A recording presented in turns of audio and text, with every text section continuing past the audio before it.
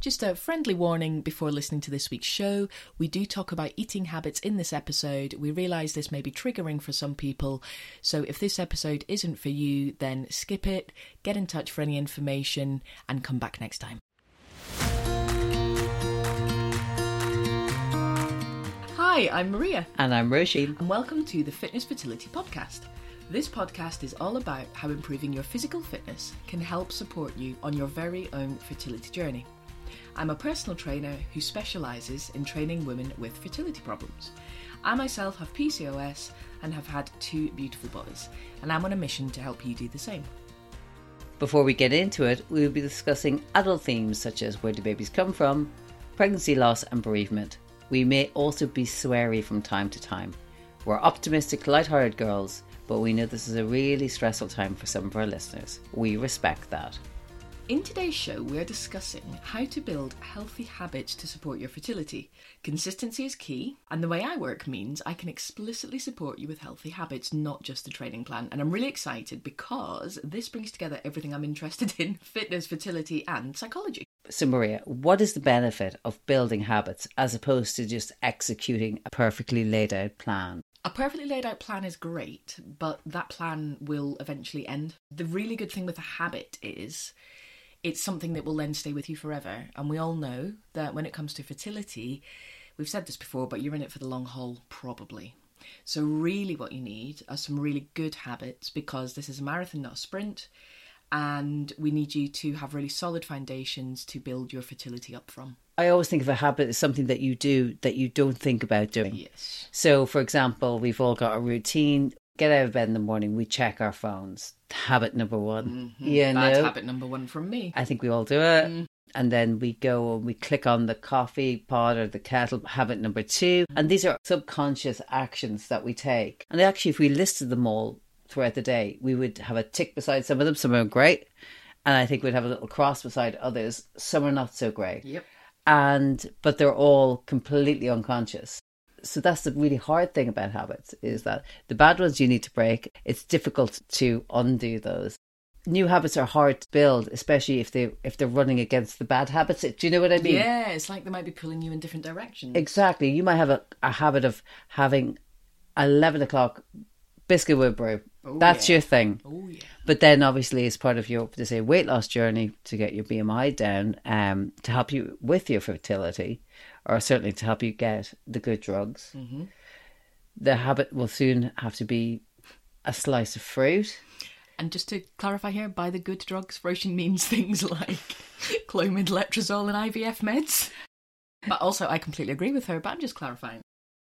As you said, plans can come and go, but if you get good habits in place, they stick. They stick for a long time. I am so interested in this, and it really, really, really is important. It can't just be a crash diet, which we've talked about before. All of that is bad for you, and it's especially bad when it comes to fertility, and it's setting you up for nothing. So really, you want to put the foundations in. The plans are great to get you the habits, but I want you to leave me feeling well equipped. Like, I'm not just in it for the 8 weeks or the 12 weeks. I want you to leave me knowing how to work out, knowing how to adapt different movements, and knowing how to train safely, and knowing what works for your fertility. And at this point, I'm going to say hello to one of my longest running clients, Z, who I know listens all the time. What I love about Z is she's been working out for months. She now knows how to adapt to different exercises. So I love that she has learned really healthy habits for going in the gym, and that's because she's been working really hard for months, and she's doing a really good job. So hi to Z, and well done to you. So when you're dealing with your clients, do you look at it from a habits point of view? Give me one of your day so we can point out where you think their pitfalls may be. Yep. And when you do find those not so great habits, whatever they may be, do you offer like alternatives? Is that how you do it? When I first meet a client for a consultation, we'll look at their day, we will look at when they work, we will look at if they already work out, and then we will plan their workouts around their week and around any habits they have. So to give you an example, one of my clients was struggling to fit in her 2 workouts a week. So what we've done is we've actually changed it to 3 shorter workouts a week, and she's now doing them first thing in the morning. But it's taking a long time to get to the point where she can work out in the morning. But we've been doing it for months now, and it is making a lot of difference. She's lost, well over 1.5 stone now. We'll pinpoint points in the day, we'll pinpoint habits, But I would also like to say we'll only do one small thing at a time, because like you said in the intro, trying to change a habit or trying to build a habit is so hard. It is, because it's automatic. It's automatic, and this is when people go to therapy. Like people follow patterns. This is one of my favourite psychology things. People work in patterns. But it's really true. So the 11 o'clock cup of tea, the 11 o'clock coffee, you won't even be thinking about it. No. You just do it. You know, don't get me wrong, I'm the same, you're the same, everyone's the same. But you have to find the pattern first. This is what cognitive therapy is for. And oftentimes it's so unconscious. It's like Secret Eaters. Have you ever seen Secret Eaters? I love It's Secret such a good Eaters. show. But you do it without realising Because as well. you do it without realising, because you think, well, how do these people think they've put on this weight? It's not magically come from nowhere. But honestly, because they're just living their lives and they drive home from a stressful shift at work and they go through McDonald's to get their drive-through or those hidden calories, they're just not adding it up as they go along. And that's what secret eating is all about. It's about poor dietary habits coupled with not adding on, not realising that this is cumulative. This is why one of the things we say, and the reason I'm bringing the meal plans in, which I'm really excited about, is because sometimes people, they just eat without realising it. And there's no judgment here at all. So the reason people keep a food diary or they track it, I'm old school, I like to just write it down with a pen and paper, but you know, is because you might not realise what you're eating in the day. You don't realise what your habits are until it's written down. Sure. A classic with me is that I used to eat when I was getting food ready. Yes. So this is mine. Or so, a glass of wine in the evening when you're cooking your dinner. And I'd be really good. I would get up and I would do all my workout. I would have my meals prepped while I'm shoving it in the oven or doing whatever. I'm eating slices of cheese because I'm hungry. I love cheese. I'm hungry. And it was just like, cheese, turn over the chicken or do the thing, more cheese. And then I went over and just looked at it because I didn't realise that one slice of cheese was like 140 calories. So many calories. While I was making a meal for myself, which was probably 300 calories. So in the time it took me to cook the meal, I'd already eaten the meal. So many calories. Also, for the record, Roisin is a very good cook. Thank Again, you. she made me, the salad you made the other day, was it beetroot? Oh, beetroot and apple. It was really good, by the way. So nice. For the record, Roisin knows how to cook. I She's do know how to aware of cook. food, and she is very good at it. I have a general idea of the caloric value of things, and I was amazed at a slice of cheese. Cheese is so good, but that's why. And it's one of those that you can have like 4 or 5 slices, Yeah. so And easily. that's a meal, yeah. I absolutely agree that we are a set of our habits. We are in so many ways. And that could be just not only what we eat, it's how we live, the relationships we have, we've got patterns. When I was trying to lose a lot of weight, this is a habit that I brought in and it really worked for me. Ask myself the question before I ate anything, is this something a healthy person would eat? That's a very good thing to ask. If you decide that you want to be healthy, you have to be healthy. You have to act like a healthy person. Yeah. You have to eat like a healthy person. Make You have to healthy move like a decisions. healthy person. And I wanted to become healthy. Yeah. But the habit wasn't massive. The habit was just, I asked myself a question. It's a really important question, and it works for you. Another habit, I know we've talked before about eating breakfast. That was a difficult one for me to bring in. Yeah. And how I did that, which is, if you want to change habits, there has to be a slight reward with it. It can't be a total punishment. So I was working with a PT at the time, and he recommended that I had oats with water in the morning. And I said, in my country, we call that gruel. What we did is we agreed on a little teaspoon of peanut butter.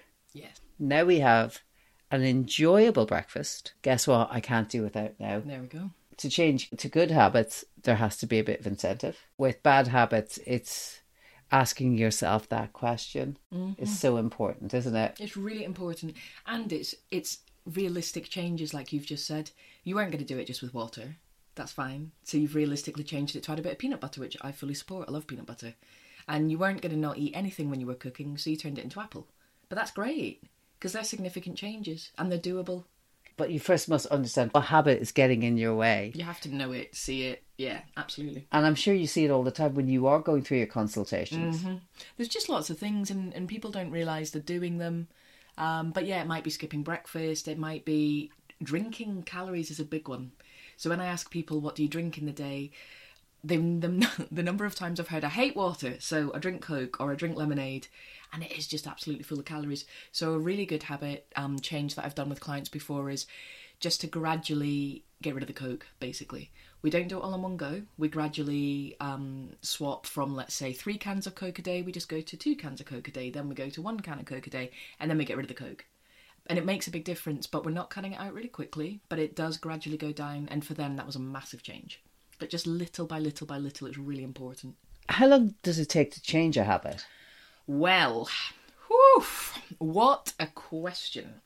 There is this kind of old adage of, 21 days. Some people do things for a month. But actually, there's a lot of research around this that, shocker, it does depend on who you are as a person. But one particular piece of research found that with their sample, changing habits ranged from anything from 18 to 254 days. So there is not a one-size-fits-all situation here, which is why you need to make sure that you work with someone that understands that and with someone that doesn't just sack you off after kind of 3 weeks and say, yeah, you're in the habit of working out now. Because like we've discussed on our earlier episode, when you get to about 3 or 4 weeks, that's quite often when you go, I'm really bored, I'm really tired, the novelty's worn off. Even the adrenaline, like when you first start something, there's a little rush of adrenaline. You're like, yeah, I've done 2 workouts, I'm feeling really good. Weeks 3 and 4, that all goes. So that's round about your 21 days, your kind of month mark. So for some people, it can take a lot longer. So there isn't a one-size-fits-all, but you need to be with a trainer that basically keeps on at you. Friendly accountability is how we do it, but you need a trainer that doesn't just assume you are in the habit. They need to keep supporting you, keep rewarding you, sharing your success, and that kind of accountability of just checking in and making sure you are getting your workouts in, you are reducing your Coke that you're drinking, etc., etc. Because it can take a while. Is there a sort of metrics of habits that you like to bring in for fertility? Yes. So, and this is kind of the crux of today's episode, really. There are a number of habits that I focus on with my training that are fertility related. And this is because it will help you with your fertility journey. The first one on my list, and some of you are going to laugh and say, of course you would say that, you're a personal trainer. But what I'm going to say is regular workouts. Okay, and I'm using the word regular on purpose. So I am not saying you're going to be starting IVF in a month, so absolutely smash 4 weeks worth of workouts. Okay, that's not what I'm saying. Ideally, start before you're due to start your IVF. So regular workouts are really important. And like I keep saying in every episode, this is because consistency is key. And the reason regular workouts are really important for fertility, I mean, there's a huge number of reasons, but one which we're going to do a longer episode on because it's so interesting is egg quality. So exercise has been shown through a lot of research now to really improve and support your egg quality. And there's a lot of reasons for this, but it's things like increasing blood flow to your ovaries, which is where you obviously produce your eggs from. And that's a massive one. And there's a lot of research around this. Stress reduction with the exercise is really, really important. And again, it might sound like we're stating the obvious here, but to link it into fertility so that you're not releasing too high levels of things like cortisol and adrenaline, because those things can interfere with your hormonal system and your ovulation. Regular exercise also lowers your BMI. You do need to have your BMI under 30 for fertility treatment, but please don't do it through crash dieting. That's why the regular exercise is really important.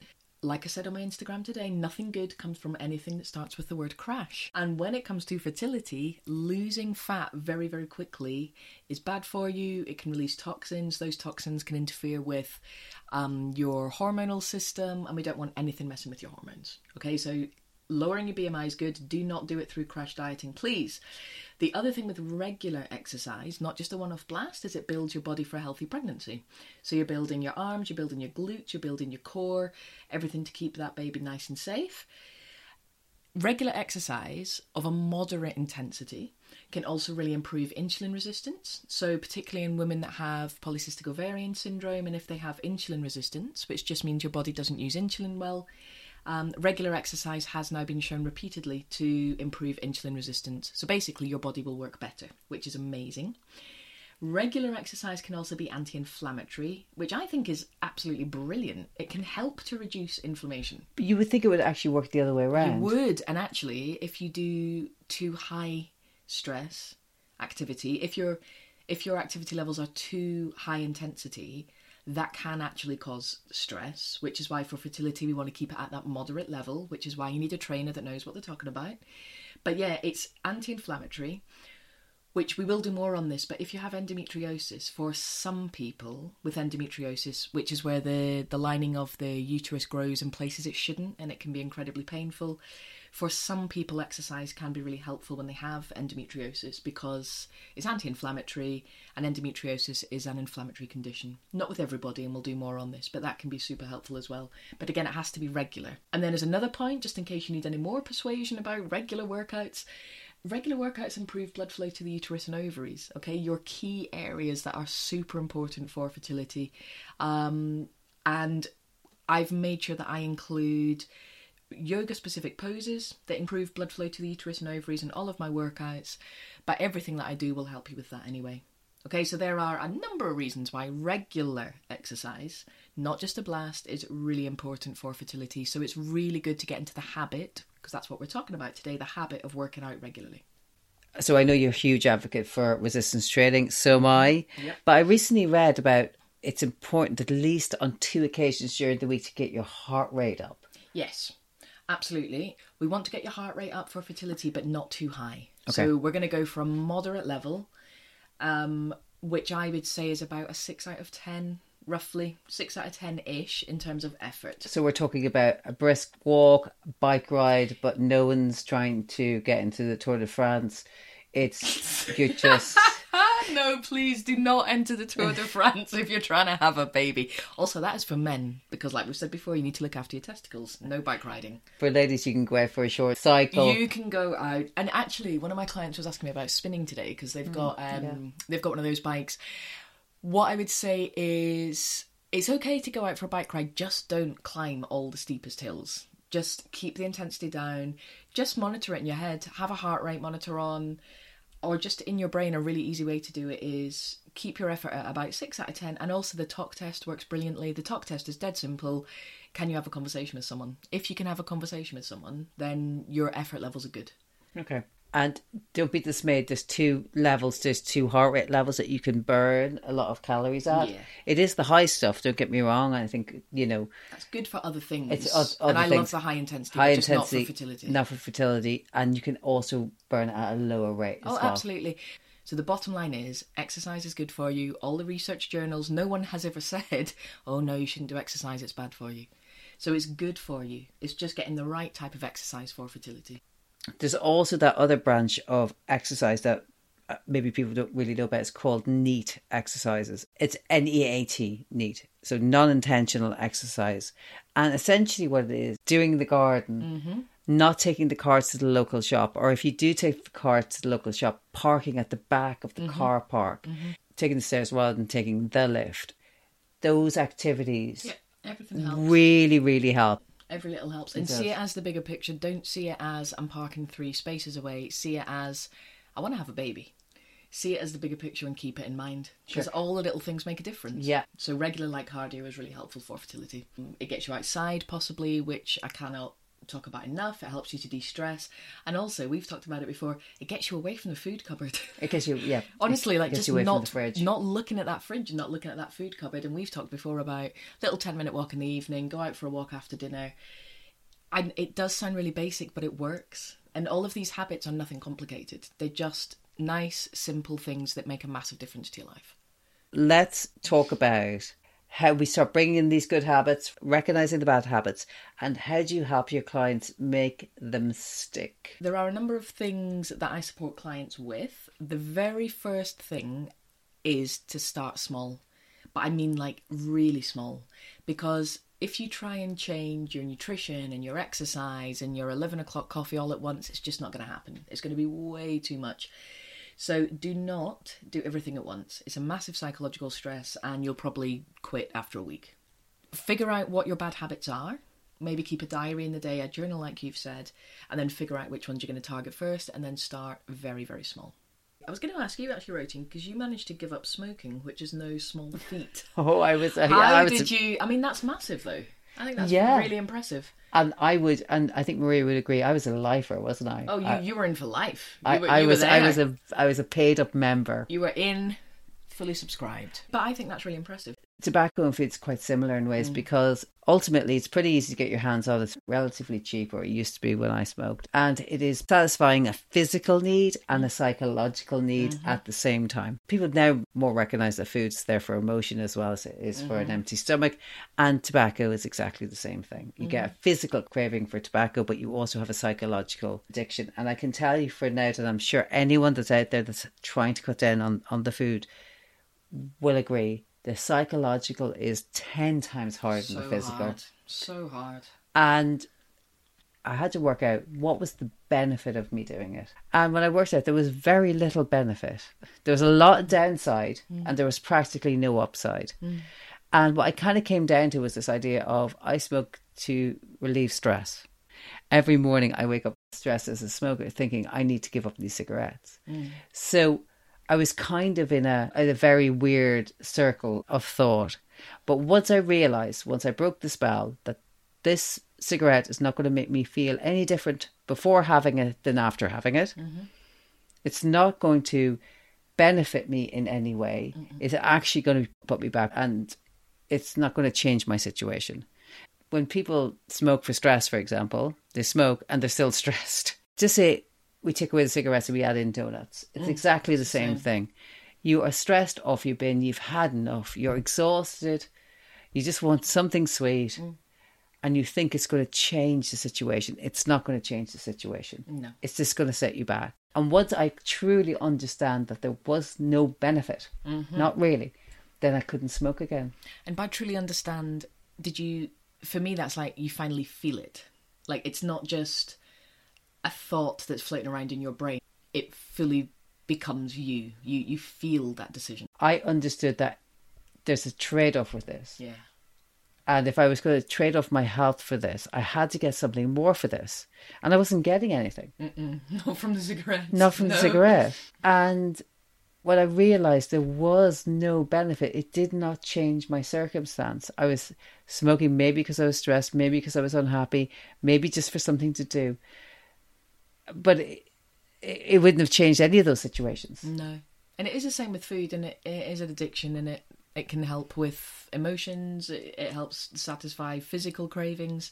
But yeah, I think that's a fair point. Once the spell is broken for whatever your thing is, and you realise that thing isn't actually changing anything, and it's merely being a barrier for you to getting what you want, I can assure you, you don't go back willingly. No, you do not. And don't throw in the towel.